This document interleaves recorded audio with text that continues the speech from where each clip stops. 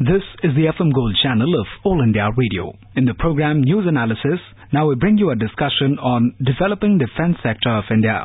The participants are Lieutenant General Vinod Bhatia, defense expert, and Ajay Banerjee, journalist.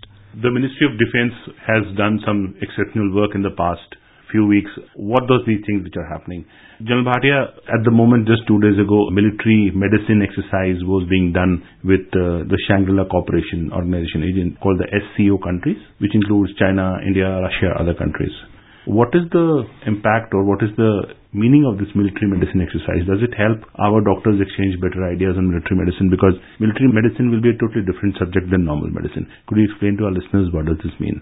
Under the SCO, there are 8 nations, and all the 8 nations are here except Pakistan. Of course, 7 nations are here. Participants didn't come. The exercise was planned in the SCO, under the aegis of the SCO, and it's a military 2-day workshop which started yesterday, that is on the 12th, and it's finishing today in the evening. Aim was to interact with each other and learn the military medicines. And basically, military medicine is slightly different from normal medical care because in conflict zones, a number of casualties increase, and there are places where you have to, what we know as the golden hour, and then the evacuation methodology is different, and the treatment is in echelons. So basically, get down together and learn from each other, get the best practices from each country, learn the practices of each country, and then imbibe them. So that was the aim of the exercise, and I think it has gone off very well. We had representations from 7 countries, and even some observer nations which are there, 4 of them. They were also there. So I think it's a very good thing that's happened. This is going to continue. Next year also we are doing a good seminar like this on the SCO, under the SCO aegis, which is Women in the Armed Forces. That's being done in November next year, and that's being done under Center for Joint Warfare Studies.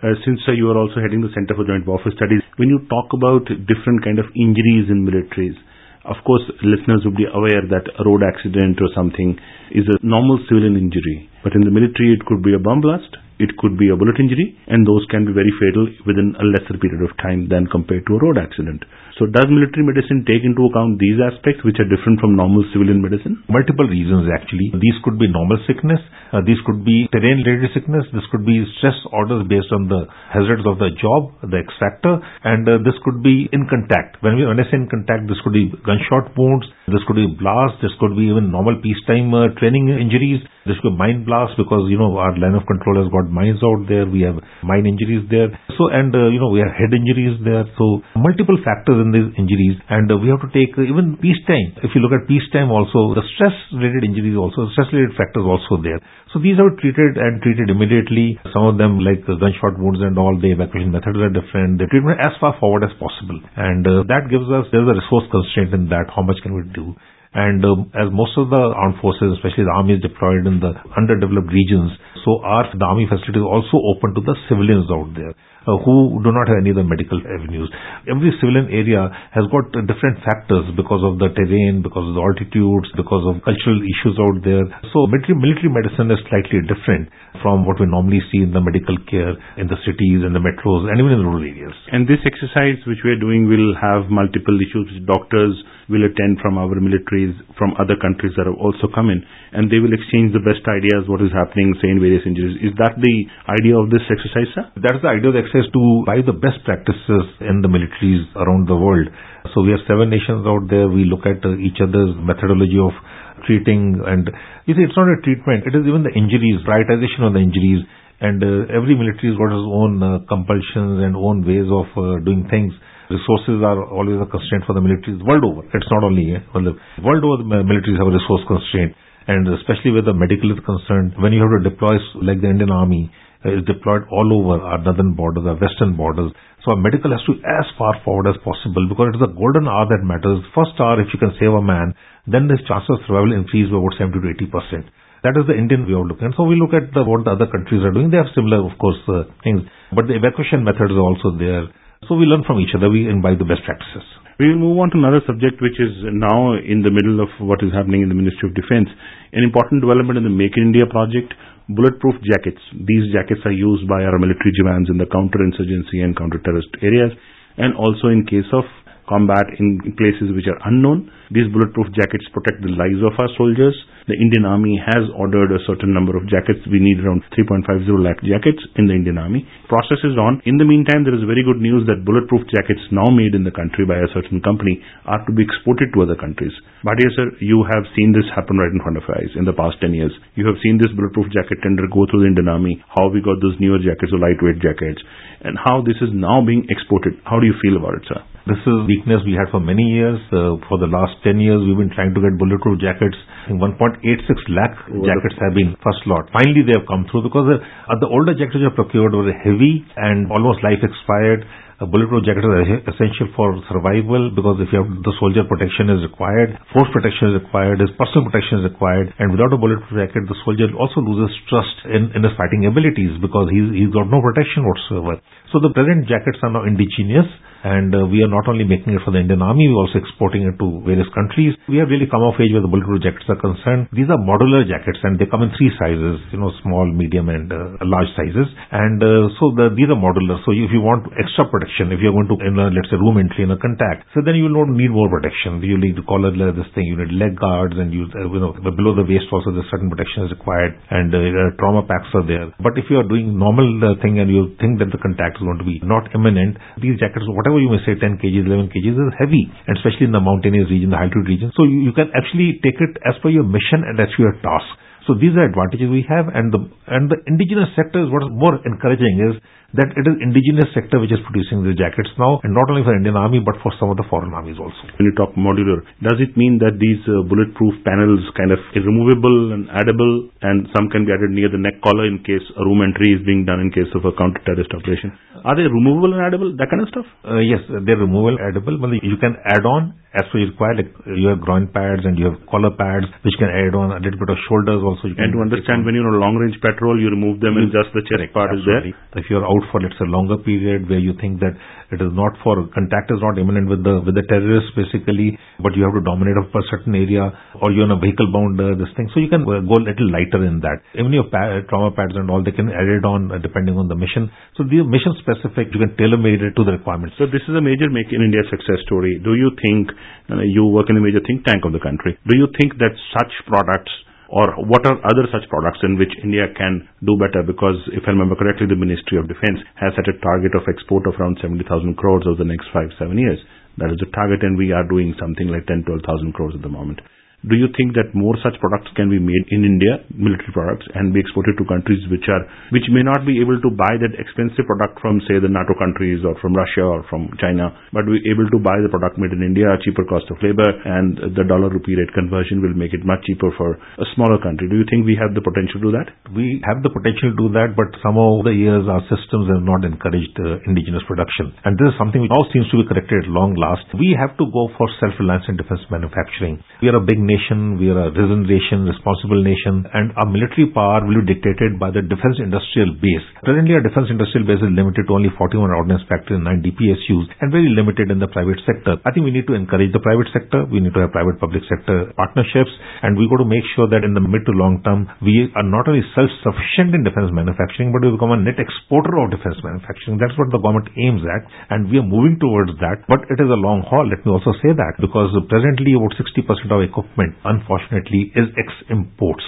So this we need to reduce. When it is ex-imports, and given the budgets we have, and the budget constraints will be there as we have national competing priorities, we have to optimize the budget. How do you optimize the budget if you are going to be dependent on someone else for your basic needs? So today we have the artillery guns which are being produced indigenously. Dhanush is there, the attacks is there, and we have other products which are coming up. This needs a lot of focus on it, and that is what I think the Ministry of Defence has done. They're focusing on Make in India, they're focusing on Make 1, Make 2, and they're focusing on defence manufacturing within India. And two corridors are coming up, one in Coimbatore in the south, and one in Uttar Pradesh. So when you talk of Make 1 and Make 2, could you explain what does it mean? There are various parts of Make in India, is it? It is the way when you categorize a requirement of the armed forces.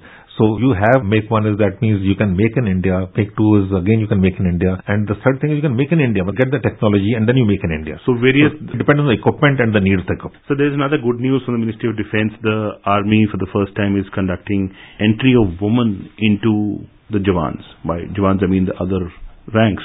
They have been conducting physical entrance tests for girls and women all across the country. They will be going to the civil military police which you will be handling. The army has a military police system to viewers, which is manned by so far only by men, and this is the first area in which the army has allowed women as other ranks. Women are allowed as officers in the Indian Army, in certain streams as regular permanent commission, in certain streams as short service commission. But the first entry of women in the ranks, other ranks, so-called Jawans, till now. What will this mean? What will these women do? And will they be going to combat or no? Or what is the future? In the initial bit, in 91-92, the women came as officers only, and they came to the supporting services. Then slowly they came to supporting arms, and then to the arms. So we have evolved. We have found the women entries very, very useful. They're very good, and we need to exploit them, their potential and all, and especially in areas of counter-terrorism and all, where deal with the general public. So they have a healing touch out there. And now we are enrolling women at the grassroots level. That is not the men is the wrong word. At the other ranks level, get them to at the soldier level, at the non-officer rank level, at the Jawans level. Initially they're coming to as the provost person, that is the military police. And once they come to the core of military police, they'll be deployed all over, both in peace and in field. And in field they will assist in a very big way, because the women give a sort of a different touch to an operation, especially when in counter-terrorism operations. We have to go with the police women and all, and sometimes they're not available, so we find it very difficult to operate when they're not there. They give confidence to the general public out there, to the families out there when they're operating out there. So I think it's a very good thing that this has happened. And once they come into the CMP, that's the core of military police, and let's see how it takes on from there. Also come to the other support services and all. We have to look at the long term, see how we can fit them into them, and optimize their potential. I always remember when we go to cover these disaster moments, I always note one thing in the past 15-20 years. There is always a woman doctor available, and I always notice that, and the woman doctor has the most amount of patients coming to her, especially women in the rural areas who have been disaster struck, and these women form a good opinion of the Indian Army. Sir, to carry on this discussion about... Can I take a minute out here? When the Uttarakhand floods were there in 2013 June, and this lady doctor of ours, woman you talked about, sent a helicopter. She slithered down in a very remote area in one of the sectors where there's no doctors there, and she delivered a baby. So that is what they can do. I've noticed this always, that military, even the Navy and the Air Force do that the women doctors are on duty right in disaster, and they are actually the face of the forces then, actually, at that given point of time, because those rural women living in remote areas. Sir, I'll take you on to the two critical exercises the Indian Army is at the moment conducting, and very importantly, we are simultaneously conducting exercise one with Russia, multilateral exercise, and one a bilateral exercise with the US. At the moment in the US, it's called the Yuddha Abhyas. It's a continuing series. At the moment, the exercise on in the US territory. What is the kind of experience we gain from the US in this? Because I was noticing yesterday, pictures and videos were released. There were some joint operations using the Chinook heavy lift helicopter, which we also operate now, and also the Apache attack helicopter. Some kind of new gun sights were tried out. Some new sniper weapons were tried out. What is the kind of experience Indian Army will gain from that? All these exercises which we have combined exercises, joint exercises which we call other nations bilateral and multilateral both. Multilateral we only do under the SCO right now. All the bilateral exercises are done on the UN Charter basically, and for HADR. These are only two charters, and we learn from each other. We buy the best practices to each other. We learn about the standard operating procedures.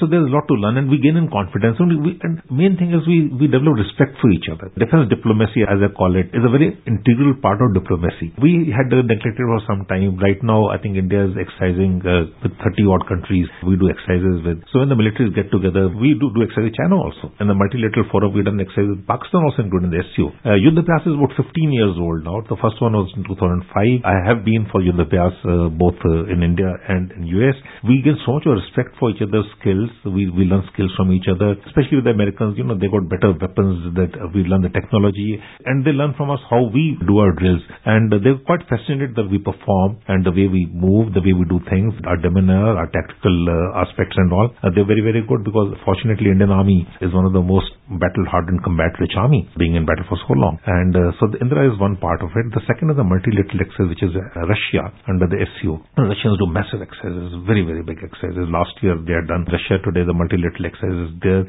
with the SCO countries. So we learn to interoperability. We learn, and we learn to interact with each other. We gain from each other's experiences. And if tomorrow, if need be, under the UN, you see, under the UN, India is the second largest contributor to the UN. And in the UN, we function together. So it makes our job much easier. Thank you for talking to us. Thank you. You were listening to a discussion on developing defense sector of India. The participants were Lieutenant General Vinod Bhatia, defense expert, and Ajay Banerjee, journalist. This program was produced and presented by the News Services Division of All India Radio. This program is also available on our website, newsonair.com. You may email your opinion about this program at airnsttalks@gmail.com.